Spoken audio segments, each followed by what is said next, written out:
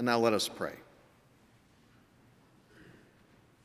Everlasting God, may the words of my mouth and the meditations upon all of our hearts serve to glorify you. May they be in keeping with the teachings of our Savior, Jesus Christ, in whose name I preach and in whose name we pray.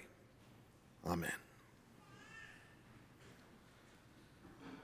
So when you welcome a dog into your house, into your family, you develop an unspoken covenant with the animal, kind of social contract. In exchange for food and treats and other amenities, the dog agrees to do its business outside and not chew on your furniture. But sometimes the dog breaks the rules, and she knows she's doing it, and she knows that you know that she's doing it, because she sort of gives you this guilty look as she pivots away from you with something in her mouth that she knows she's not supposed to have. So if she gets a hold of my wallet, she kind of does one of these.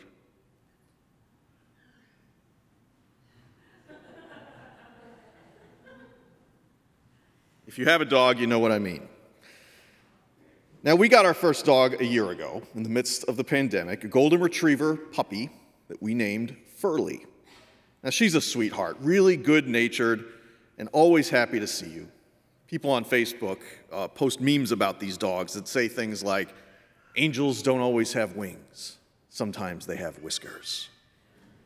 Indeed, she's quite angelic, and she's pretty well behaved, too, although she's still a puppy and she gets a little too excited sometimes. This is especially true when she manages to slip past me and run out of the house. Now, this is the dog equivalent of your kids taking your car for a joyride without permission. Off she goes through the kitchen door and the attached garage, out the driveway, and across the street to the park that adjoins our property. There's this hilarious scene from an old Chevy Chase movie called Funny Farm, which tells the story of a writer who moves out to the country with his family. And now that they've got this big yard, they decide to get a dog. And as soon as they bring it home, it leaps out of the family car and begins playing with some ducks in a nearby pond. "That's one heck of a dog," Chevy Chase says with admiration, upon which the hound begins to run off into the yard. "He sure likes to run," his wife says, a little concerned, as the dog just keeps on running and disappears into the nearby woods for the remainder of the film. I always think of this scene whenever Furley gets out of the house without a leash, terrified that the same thing is going to happen. She's just going to keep on running. You see, my wife, Angela, loves this dog more than life itself. Now, if anything were to happen to her on my watch, well, I don't even want to think about it. And so it was that when she slipped past me and out the door on a cold night last November, I immediately gave chase.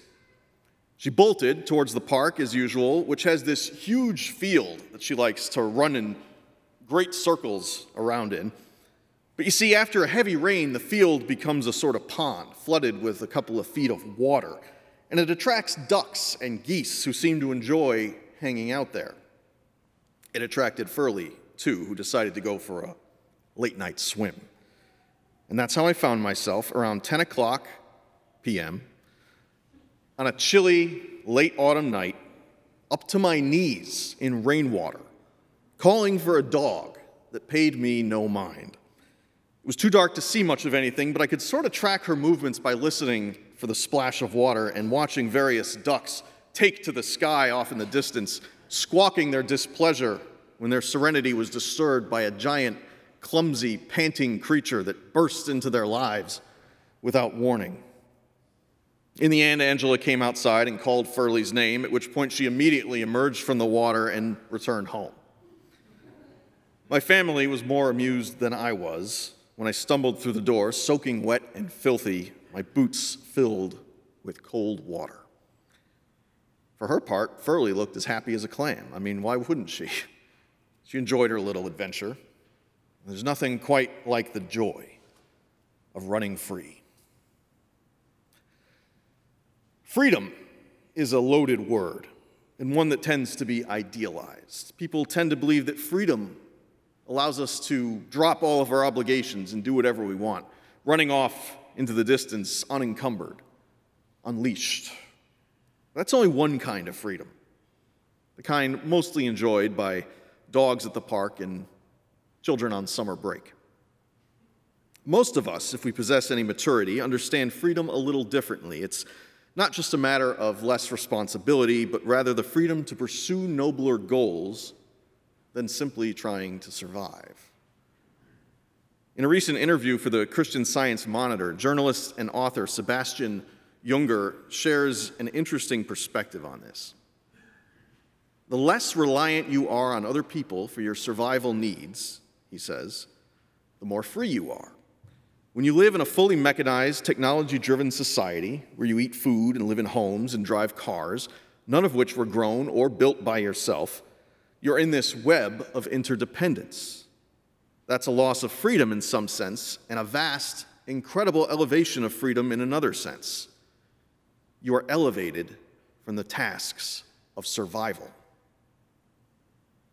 In other words, you aren't really free if you have to worry about where your next meal is coming from. And the Israelites, liberated from slavery in Egypt, learned this the hard way.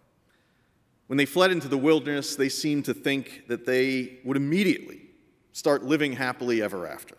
Freed from a life of hard labor, they finally had the opportunity to make their own rules and determine their own destiny. But they quickly realized that they were now subject to the tyranny of hunger and thirst and other basic needs that had been met in Egypt.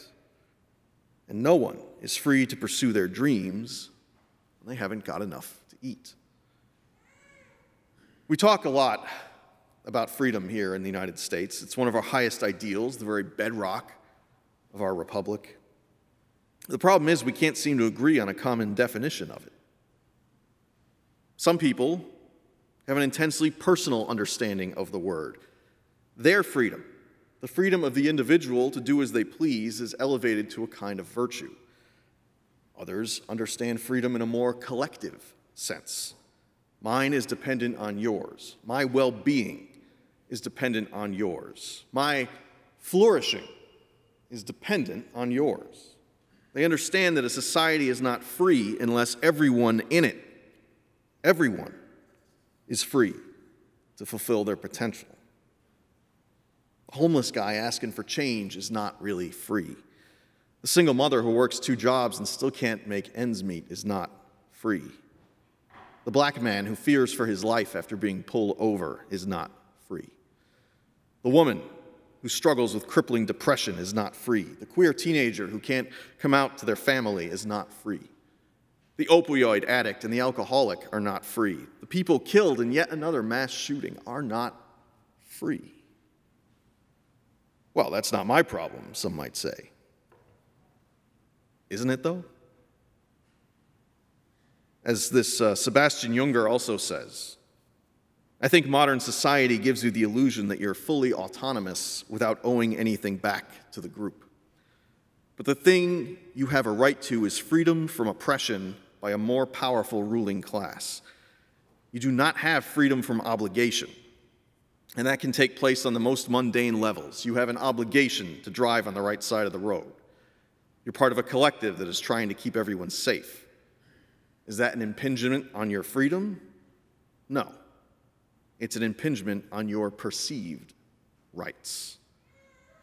It's up to each of us as both Christians and citizens to work together to ensure that everyone in our society is free to live abundantly. Slowly but surely, the Israelites come to understand that a functioning society is about more than personal freedom to do what you like, more than about meeting your own personal needs and desires. In this text from Deuteronomy, Moses forges a covenant with God and his people in between his people, a common law that allows for a common good. Everyone's success is dependent on everyone else's, and no one is exempt from this interdependence, not even Moses. The leaders of your tribes, your elders, and your officials, all the men of Israel, your children, your women, and the immigrants who are in your camp, both those who cut your wood and who draw your water. From the elite to the working class, the citizen to the stranger, no one in this covenant is left behind. That is the covenant that they made in this text. Today, friends, we will be hosting our church's annual meeting, the time when we renew our covenant with one another and when we decide democratically and collectively the course of the church for the coming year. And so as we look towards the future of our world and the future of our church, as we begin to emerge from this wilderness that we have wandered in for a year that feels like 40, what kind of covenant will we establish with God and with one another? Getting out of the house in the morning is no small matter when you have young kids. Preach. While trying to get yourself together, you've also got to pour cereal and pack lunches and dig through the laundry if your son's favorite t-shirt is in there. You got to keep your kids from strangling each other, make sure they've all got their schoolwork in their backpacks, and make sure they got masks. I've had to turn around several times because they forgot their masks. And then you got to mediate the inevitable argument about who gets to sit in which seat as you finally get in the car. In other words, it's a really bad time for the dog to get loose. But that's exactly what happened just a couple weeks ago when one of the boys left the door open for too long. Furley, God bless her, decided to make a run for freedom, bolting past me as I tried and failed to grab her collar and heading straight, of course, for the park across the street. As the minutes ticked by, inching closer to the ringing of the school bell, and I chased her around the wide open field, desperately trying to lure her back to the house with promises of meat snacks and dog treats, I began to get desperate. Angela had already left for work, so I was on my own, and I was quickly losing all hope of catching this dog anytime soon and getting the kids to school on time. I found myself standing in the middle of that field, loudly cursing the heavens and the dog, seriously beginning to lose my cool. It was about that time that an older woman and her dog came strolling into view, witnessing the travesty of my personal breakdown. "Come here, girl," she said. Come and meet my friend," she said to Furley, the promise of canine companionship enough to finally get her attention. And as the two dogs playfully yipped at one another, I asked the woman if she could keep an eye on Furley while I went inside to get a leash, which she did. And when I came back, Furley was just lying on her back, the woman rubbing her belly, and I was finally able to get her leashed and back in the house. Miraculously, we even made it to school on time. Now, if that woman had not come along, I might well have been out there for hours. I'm not exaggerating. I just couldn't have managed it by myself. It's a silly example, perhaps, but we need each other, even when we don't know each other. We can't make it in this world alone, and our individual freedom is worthless if it impinges on someone else's flourishing. I wish I could explain this to my dog, but I can explain it here to you as best I can. When we bind ourselves in covenant, a social contract that works for everyone, we live into the promise of collective freedom. We live into Jesus' call to build a just and equitable and loving and compassionate society. And only then, as Moses says on behalf of God, will we succeed in everything we set out to do. Amen.